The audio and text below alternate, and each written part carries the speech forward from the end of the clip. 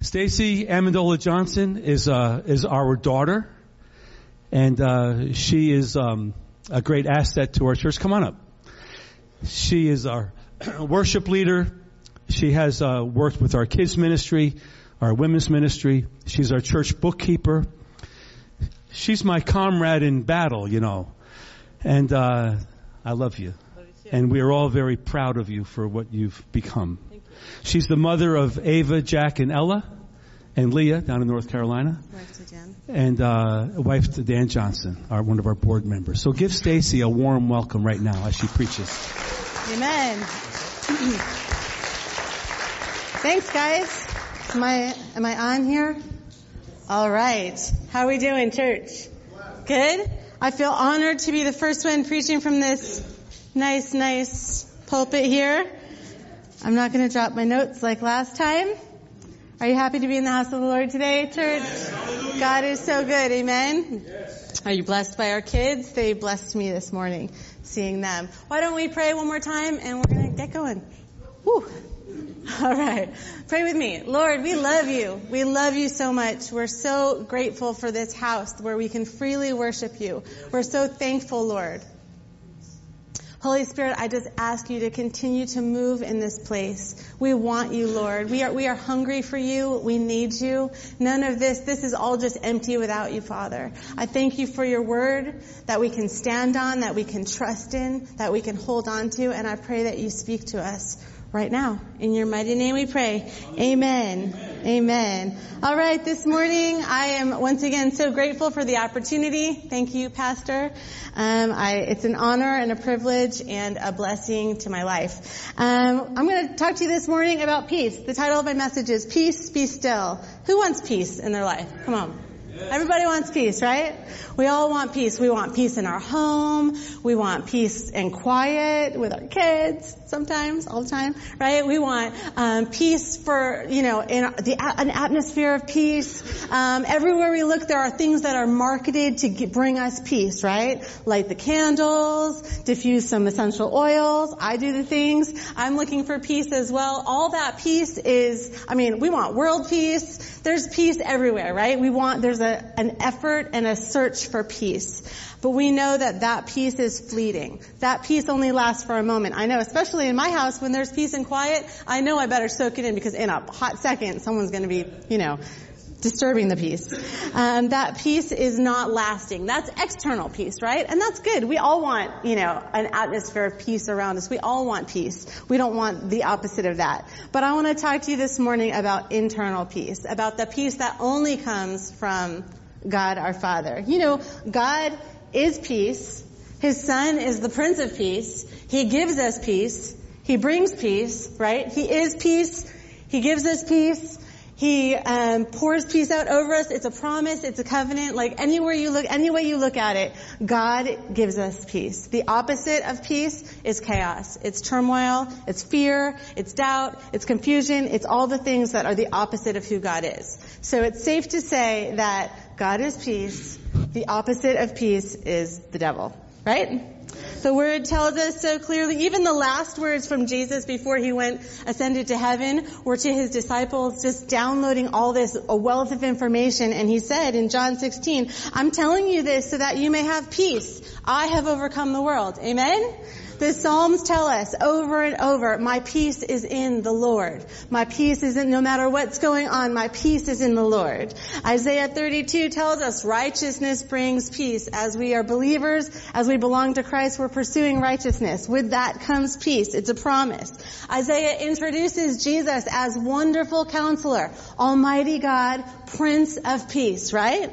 It also tells us that Christ's punishment on the cross brought us peace.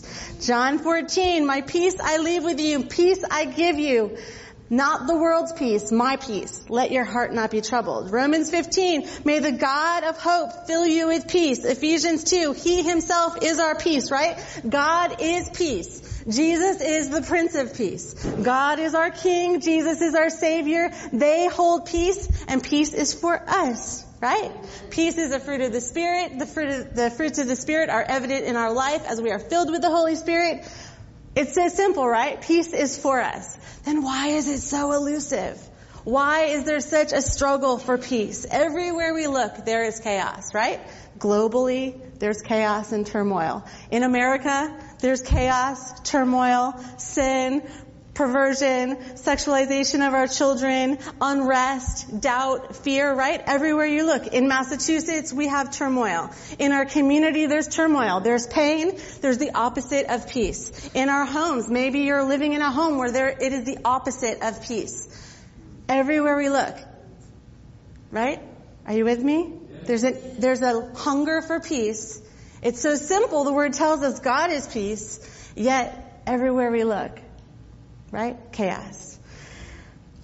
This morning, the Lord gave me a few things to tell you about holding on to peace. All right? Are you here for that? I want to tell you what. I'm here for this because this week, man, the enemy is a thief. He's a liar. He wants to destroy us. The word tells us that so clearly.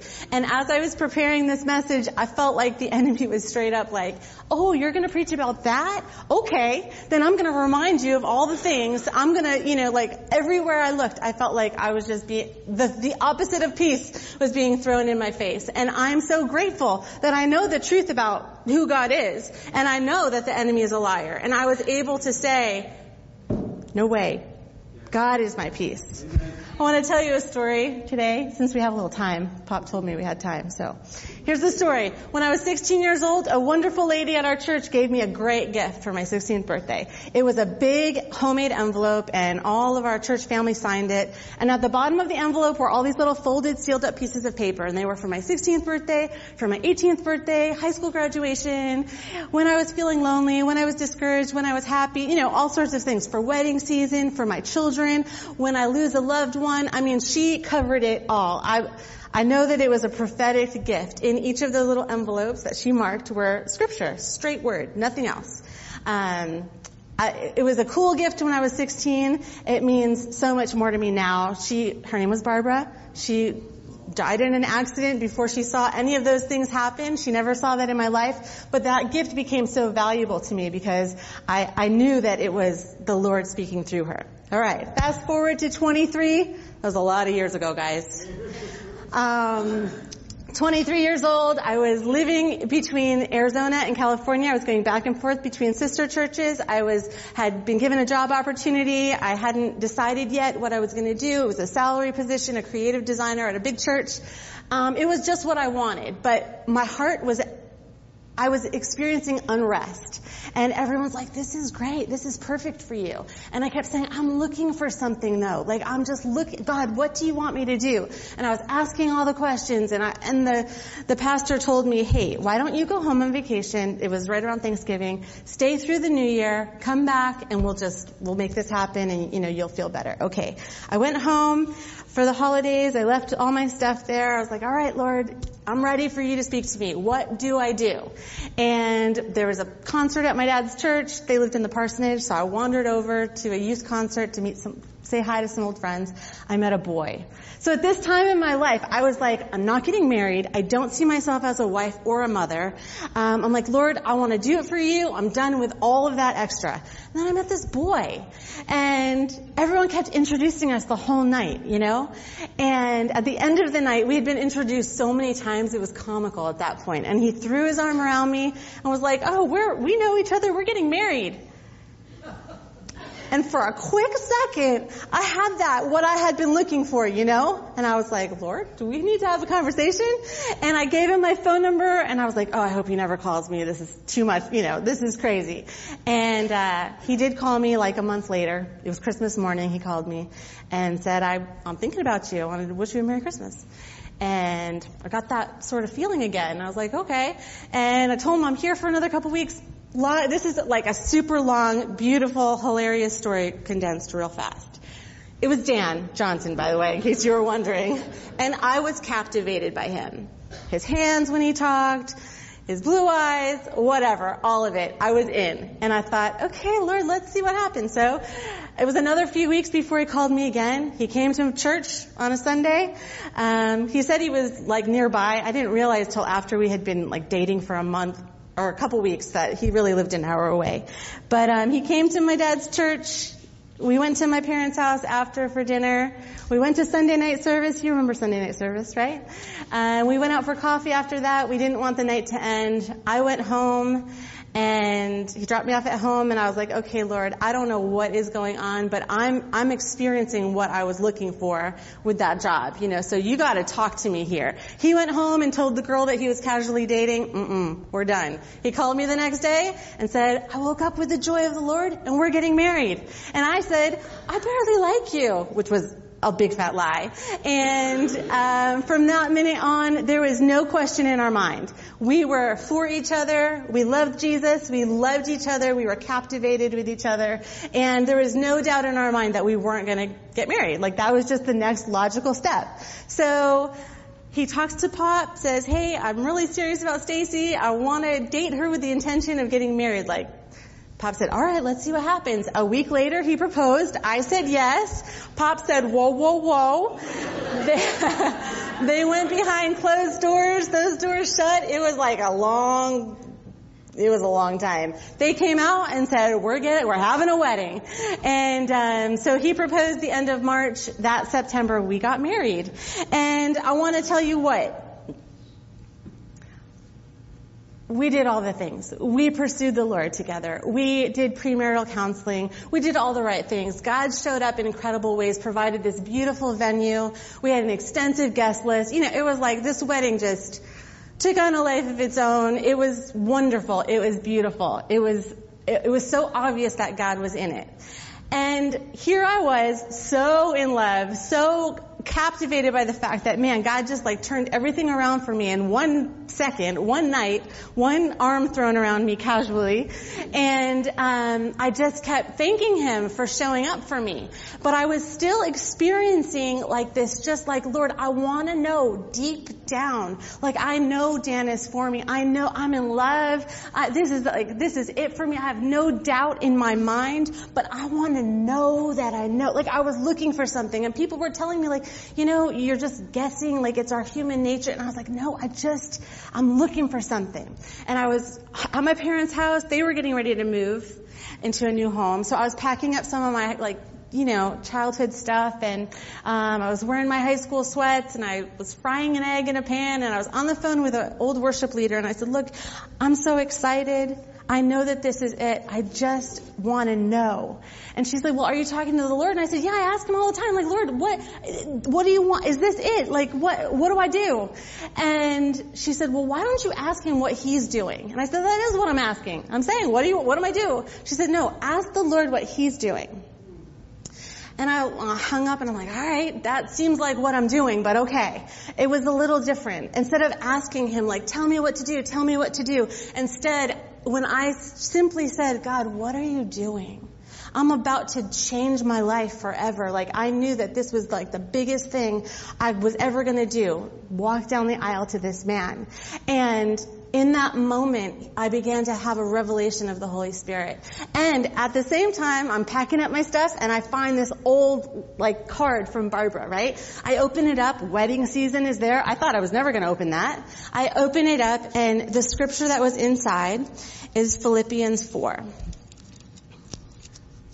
Philippians 4, 6 and 7. Do not be anxious about anything, but in every situation by prayer and petition with thanksgiving, present your requests to God. And the peace of God, which transcends all understanding, will guard your heart and your mind in Christ Jesus.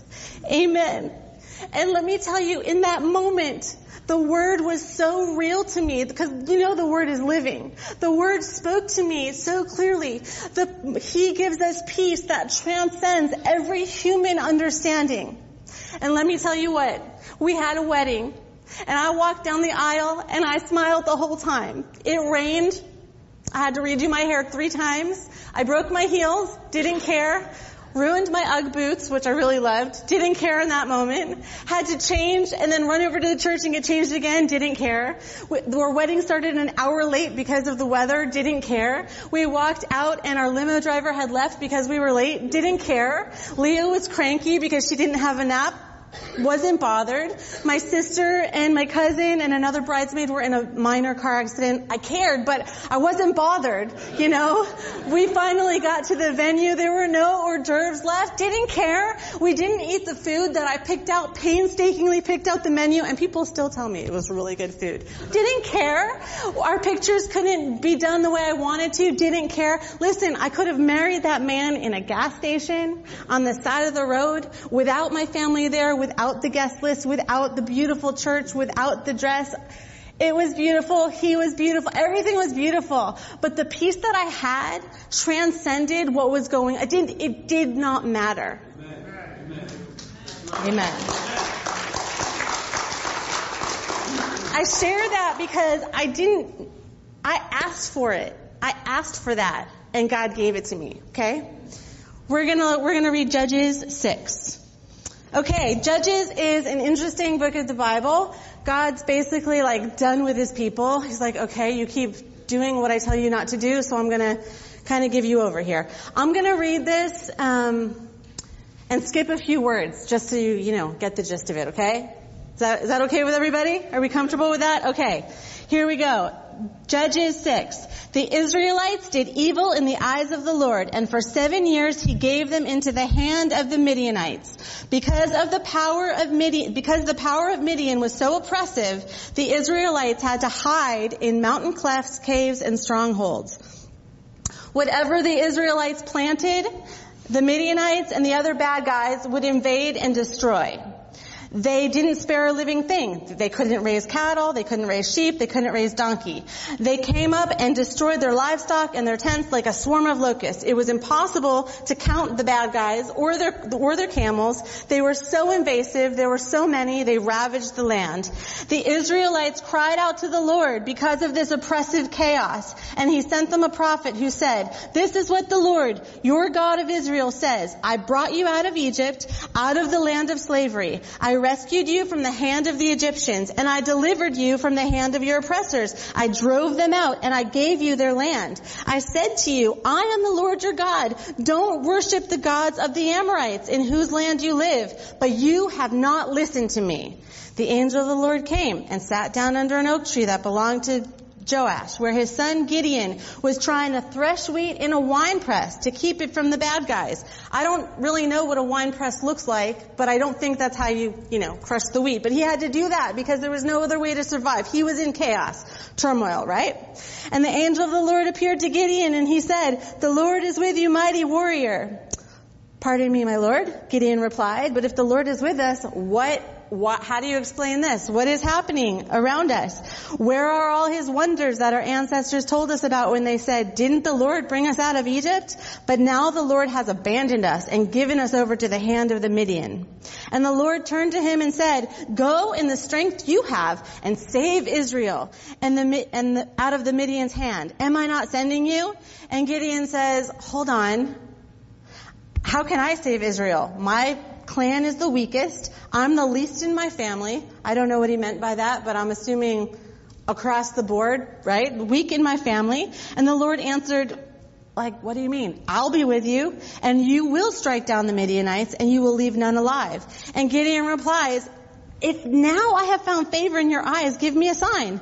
Don't go away until I come back. I'm going to bring you an offering." Okay, so he goes and he gets bread and meat and a broth. He makes it, he prepares it, he brings it back. And the angel of the Lord said, "Okay, take out that food, put it on this rock, pour it out." Gideon did. And the angel of the Lord touched the meat and the bread with the tip of the staff that was in his hand, and fire flared up and consumed it all. And Gideon realized that it was an angel of the Lord, and he exclaimed, "Sovereign Lord, I have seen the angel of the Lord face to face." And the angel said, "Don't be afraid." The Lord said, "Peace. Don't be afraid. You are not going to die." So Gideon built an altar to the Lord there and called it Jehovah Shalom. The Lord is peace. The chapter goes on to tell us that the Lord goes on to say, "All right, you heard me. You know it's me now. You built an altar to remember our encounter. That's good. Now I want you to go and destroy the altar to the false god. Tear it completely down. Don't just tear it down. Burn what you can. Altars are made of, rocks and wood, all kinds of things. Burn that up. Offer that on a new altar and worship me. And Gideon's like, I can't do that. You don't understand. The Israelites built the altar. We're in this bad place. And the Lord says, do it. He does it. The people come. They're in outrage. What did you do? He's like, I followed the Lord. Done. So it goes on to say Gideon keeps getting downloads from the Lord. He's speaking so clearly. He gives him direction and he leads him to victory. And God does what he told Gideon he was going to do. Amen? Amen. But we're going to talk about this part. I had peace on my wedding day, right? Because I was young and I was in love, right? All those things, and I was marrying the man that I never knew I always wanted. And I had received revelation. I had an encounter with the Lord that gave me deep down peace. Jehovah Shalom, right? But I'll tell you something. That peace has become my most valuable possession because it's been 18 years plus. Through up, down, turnaround, two imperfect, sinful, strong-willed people marrying each other, through tough pregnancies, through babies, through illness, through loss, through job changes, through conflict, through whatever, the up, down, you get it. That peace has surpassed my understanding of what's going on. That peace has kept me.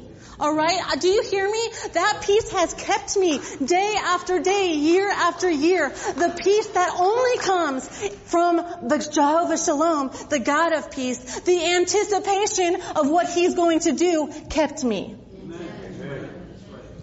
So what do we do?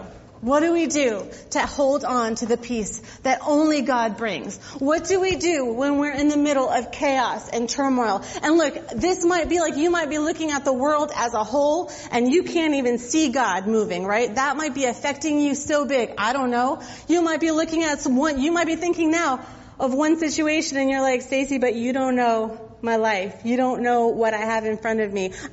There is no peace. I want to tell you, God is peace. He is Jehovah Shalom. And the anticipation of what the peace will bring is enough. Amen? Yes. All right. So what do we do? What do we do? 3 things. Ready for the first one? First one is build an altar.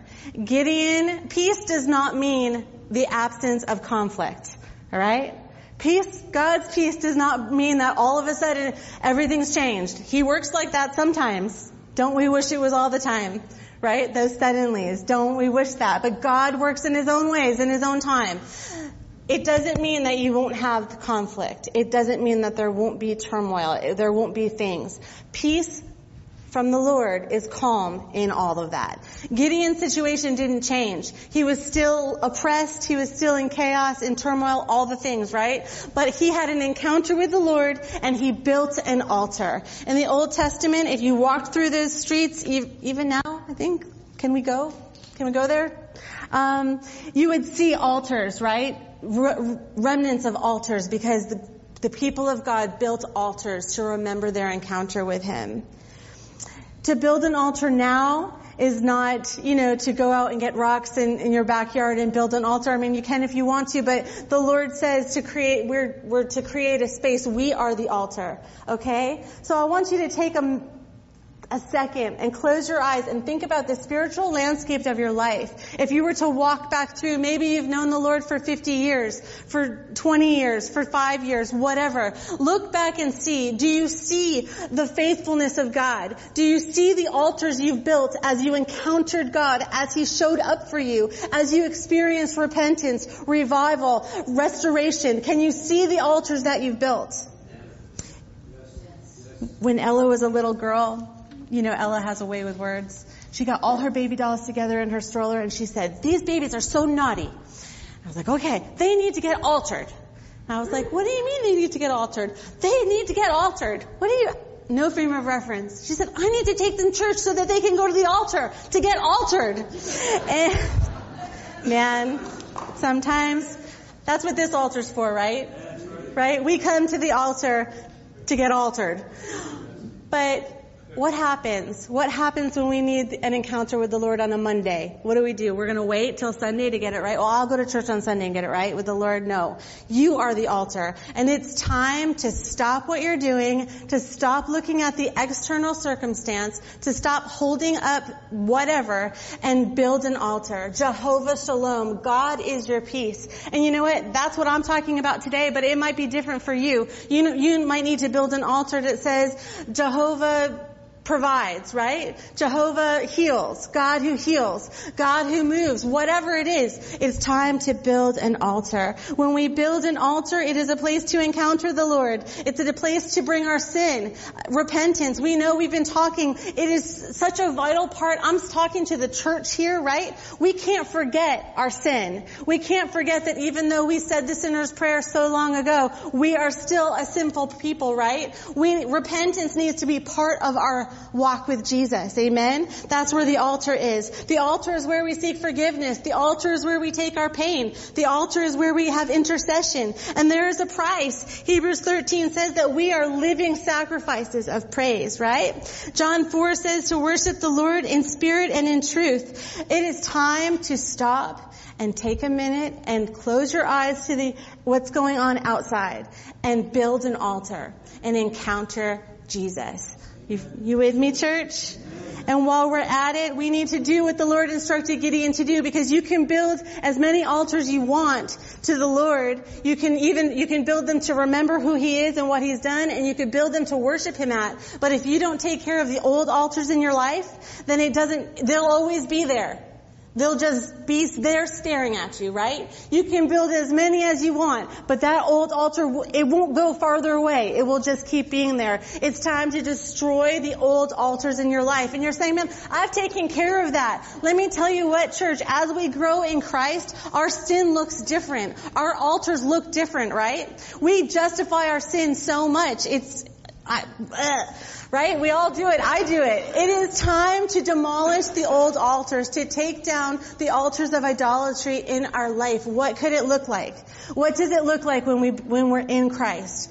Man, it could look like anything. It could look like good things. The enemy is a liar. He wants to twist us into thinking that it's good to be busy, that our family life, family time is more important than being in the house of the Lord. Look, He does that, right? He puts people in our life that get us, that we, they get us. And then if we take a step back and think, man, but they don't know Jesus, so they shouldn't be the ones that get me, right? The enemy's slick, and he disguises his evil doing as blessing. It's time to demolish the old, to take a good look at it. Man, you might be like, I've built my altar so many times. It's all right. Keep rebuilding it. It's time. It's the anticipation of promise. Man, altars are built by heavy things, rocks, right? Broken things, built up, stacked up together. It's time, church, to take your brokenness, to take the hard things. I get it. It's hard to do that when you're in the midst of the worst. Let's encounter Jesus. Let's encounter the Lord and call Him who He is, even if we don't see it, and build an altar with our life. Amen. 2 Corinthians 6 says we are the temple, right? We are. 1 Peter says we're like living stones. We're being built into a spirit house. The Lord wants to work in us. He wants to use us, and He wants us whole. So when He shows up for us and we build an altar to remember, we can go back to that when we need to, right? When He shows up for us and speaks to us and we demolish the old ways and build a new altar to worship at, that's where we're giving Him space to show up. We're giving Him an opportunity for the fire to fall. All right? All right. The second thing we do after we build an altar is establish rhythms of renewal. Man, it doesn't matter. I built that altar. The Lord showed up for me. I needed peace. I asked for it. He showed up for me. But that peace would have been fleeting, just like external peace, if I walked down the aisle and then forgot all about it. We need to establish rhythms of renewal in our life. John 10:10 tells us the thief comes to steal, kill, and destroy. But I have come that you might have life, right? Romans 12 tells us that we are transformed. We need to shift our focus away from the opposite of peace and instead look to the God who gives us peace. We need to shift away from our trauma, shift away from our pain, shift away from fear. Listen, there are valid reasons for all those things. I get it. Listen, you might be going home to a situation that I don't know about, that I can't even imagine. And I want to speak Jehovah Shalom to you. God sees you, God shows up for you, and it is by the renewing of your mind that you live there. You built the altar, now live in it. You get it? We have to recognize our sin. I heard someone say once, a Christian say, the enemy has been getting me, the enemy has just been on me. I got my 5th speeding ticket, in a certain amount of time. The enemy just wants to get me. And I was like, but you were speeding.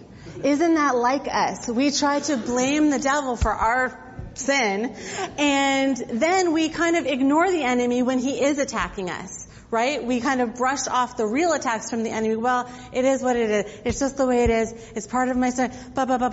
We're so quick to blame him for our own stuff, but we forget about him when we're really experiencing, his tricks. It's time to recognize our sin and the enemy's moves. Replace them with the Word of God. The Word speaks to us. It is living. That card that I got, man, she could have written all kinds of good things in there, but nothing would have met me like the Word of God did, right? You get it? We hear all the time, you read your Bible every day. You gotta pray every day. It sounds like a bunch of rules or a bunch of guidelines. Man, He is our daily bread. If we are not praying every day, if we are not in the Word every day, what stops the enemy from speaking to us? What stops his voice from being loud? It is by the renewing of our mind that we are transformed. God created us in a rhythm.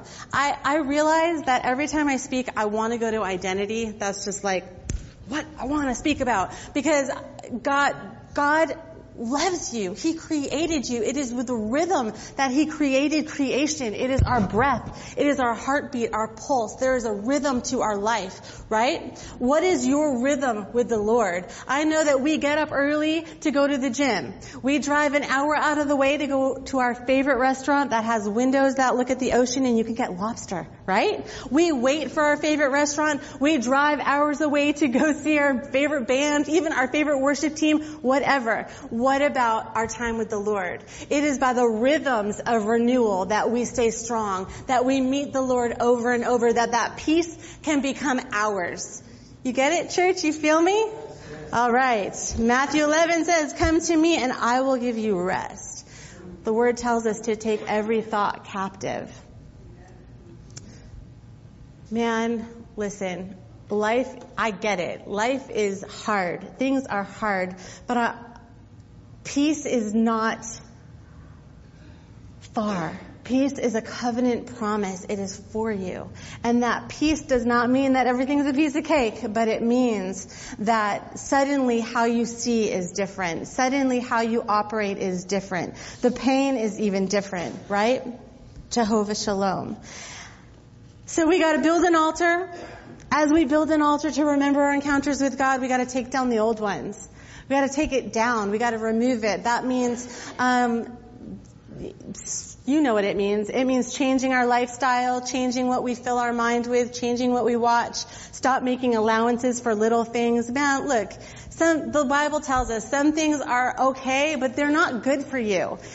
We need to take a look at what we're filling this with. It is by the renewing of our mind that we can stay in the peace of God, that we can access that. Otherwise, we get tired, we get worn down. You know, when you're tired, when you're not taking care of your body, it's easy to get sick, right? Your body's not able to fight the germs, just the way it is. Same thing spiritually. When we're tired, when we're run down, when we stop taking care of our spiritual life, what happens? The voice of the enemy is suddenly so clear. The last thing is we need to access that peace that is a promise. We need to engage in the supernatural. We know that our struggle is not against flesh and blood, right? It's against principalities, rulers of the dark world. Listen, we are in a war, and it is spiritual. You get that? Say it with me. It is spiritual. It is spiritual. We need to engage in the supernatural. We serve a supernatural God. We serve a Savior who died and rose again and is living now. We serve a God who speaks to us still. Come on, church. We serve a God who saves us, heals us, frees us, right? A God who speaks still, and a God who says that peace is for you. All right? So it is time to acknowledge that the battle, the struggle is spiritual. It is supernatural. So what do?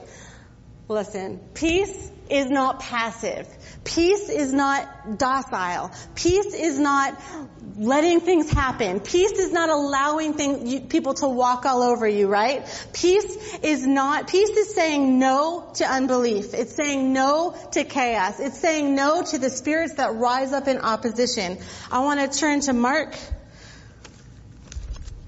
chapter 6, chapter 4. Just kidding. Chapter 4, verse 35. Jesus is with his disciples. He had just been teaching them. He's been speaking to them in parables. He healed some people that needed a healing. Like, they're just beginning. There's been no resurrection. There's been no cross. Like, they're just beginning to see who this Jesus is, right? He called them to him. They're following him. They're fishermen. They're in his boat. He says, okay, come on, let's go over to the other side. Let's leave this crowd behind. So they took him along, just as he was, in their boat. This was their element, okay? This is what they did before they left everything to follow Jesus. And verse 36 says, leaving the crowd behind, they took Jesus along just as he was in the boat. And there were also other boats with him. And a furious squall came up, and the waves broke over the boat so that it was nearly swamped. Jesus was in the stern, sleeping on a cushion. The disciples woke him up and said to him, "Teacher, don't you care if we drown?" He got up, he rebuked the wind, and said to the waves, "Peace, be still." And the wind died down, and it was completely calm. And he said to his disciples, "Why are you afraid? Do you still have no faith?" And the word says they were terrified. And they asked each other, "Who is this guy? Who is this?" They were just beginning to find out who Jesus is. Well, thanks to the word, we know who Jesus is, right? We know who he is. We know the power that he has. Peace is not passive. Peace is not something we put in our back pocket and allow things to happen to us. Peace says no to unbelief, like Jesus said no to unbelief. I rebuke you in the name of Jesus, right? I now have the power inside. I access supernatural peace. And I say to the wind and the waves, what is that? I say to the chaos, to the turmoil, to the spiritual attacks, to the demonic entities that are rising up against our family, it's time to call it what it is, okay, church? And say to that, peace be still. I rebuke you.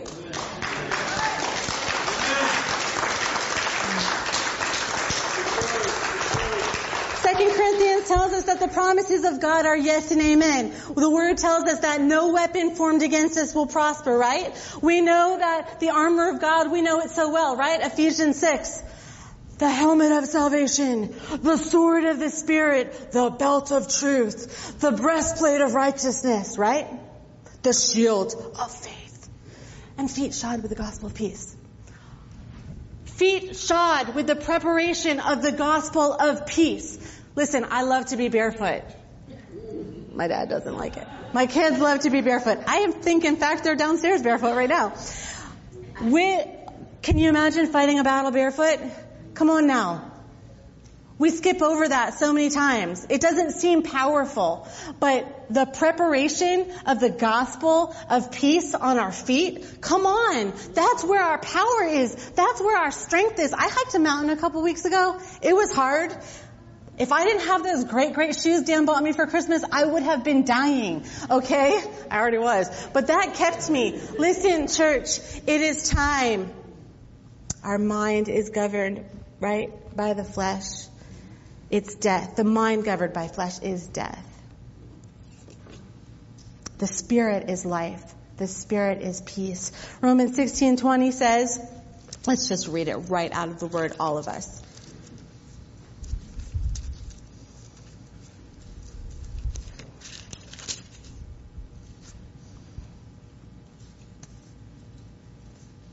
The God of peace will soon crush Satan under your feet. The grace of our Lord Jesus be with you. Let me tell you what, church, it is time. I'm just going to keep saying it over and over because I want you to really get it, all right? It is time to take a minute and look at the chaos in our life. Gideon was oppressed. It was more than what we have ever experienced. He was not free. He was not fed. He was not safe. He was in chaos. He was in turmoil. And even more than that, God had lifted his hand off of his people, all right? But Gideon met God. And his situation didn't change. But he said, I'm going to build an altar. And I'm going to call it Jehovah Shalom. The Lord is peace. All right? And Gideon didn't change it around in a second. Man, Gideon went on to test God. He still questioned God. But I have a feeling that even though he was doing that, he had that deep peace behind him, right? He demolished the old altar and he built a new one to worship the God that he knew to be true at. Come on. It's time to take that and keep going with it. It is by the renewing of our mind that we access the Spirit of God, that we are able to know what He's doing, where we're supposed to go, right? And then beyond that, it's time to look the enemy in the face and say, I rebuke you with the power of peace that I have, the peace that comes from the Prince of Peace, my Savior, the peace that comes from the God that I serve, who is peace and who brings peace, and say, I rebuke you. Get off of my family. Get off of my marriage. Take your hands off this situation. Healing is for us. Redemption is for us. Restoration is for us. And you have no voice. Listen. Jesus calmed the storm that suddenly came up, right? As they were going to another territory, as they were going into a new land. And Mark tells us that they went across the lake that was now calm, and they stepped out of the boat, and a man with demons came and met Jesus. And he said he was overtaken with demonic force. His name was Legion. That means thousands, right? He was overtaken. He could not be contained. He was demonically possessed. And he came to Jesus and he shouted. He saw him and he shouted and said, what do you want with me? Don't send me away. Don't torture me. And Jesus said to him with the same power that he rebuked the wind and the waves that, tried to prevent him from going there in the first place, and said, you come out. And the man was free. And the people were like, terrified. Freedom is scary. Freedom doesn't feel right sometimes, you know? We want it, we pray for it, we try to access it, but then it comes and we're like,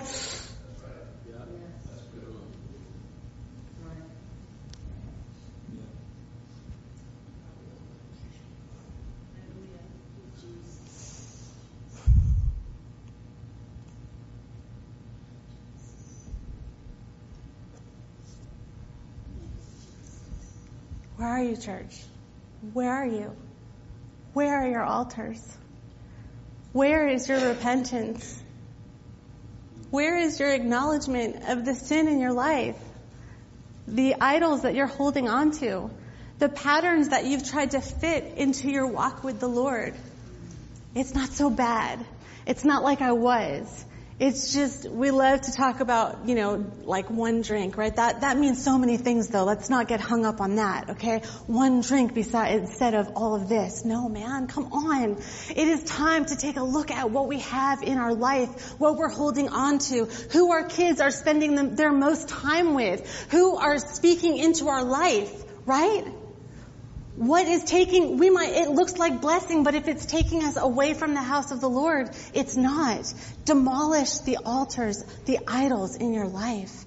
And then say, okay, I'm going to develop a rhythm of renewing my mind. What does that look like? It's so simple, yet it seems so hard, right? That means waking up early, just like you do to work out. Just like you taking the drive to the best restaurant, whatever, and developing a rhythm, a heartbeat, a pulse in your home, a pulse for your life. This is your spirit. Yes. Right.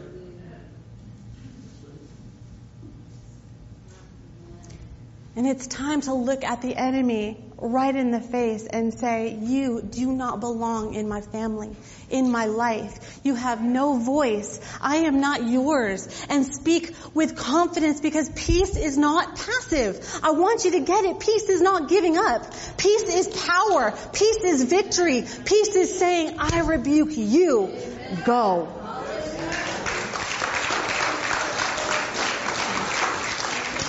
So listen, we're here right now. We have altar calls every Sunday, right? Can we build an altar right here? Can we get it right here? The opposite of peace is confusion. It's confusion about who we are. It's confusion about who God says we are. It's lies. It's deception. It's doubt. It's disbelief. Whatever.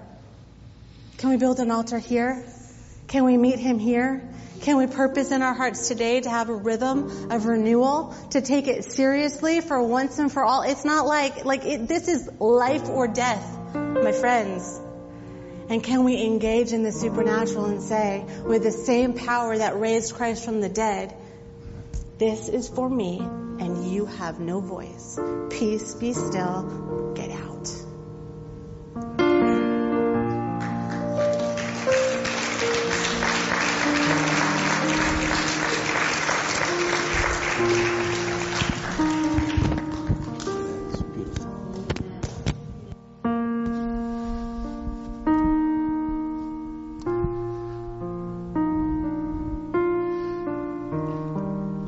You know, the church is one thing, right? We have a lot in place regarding the church. I mean, if you go by what the church offers you, you'll do pretty good, actually. Sunday morning, Monday night prayer meeting, Tuesday, Thursday talk, Wednesday night Bible study, men's group, women's group. There's a lot going on from the church. If we could do that, we'd do pretty good. But this is not about that. This is about what you and I do on Monday morning, Tuesday morning, Wednesday morning, etc.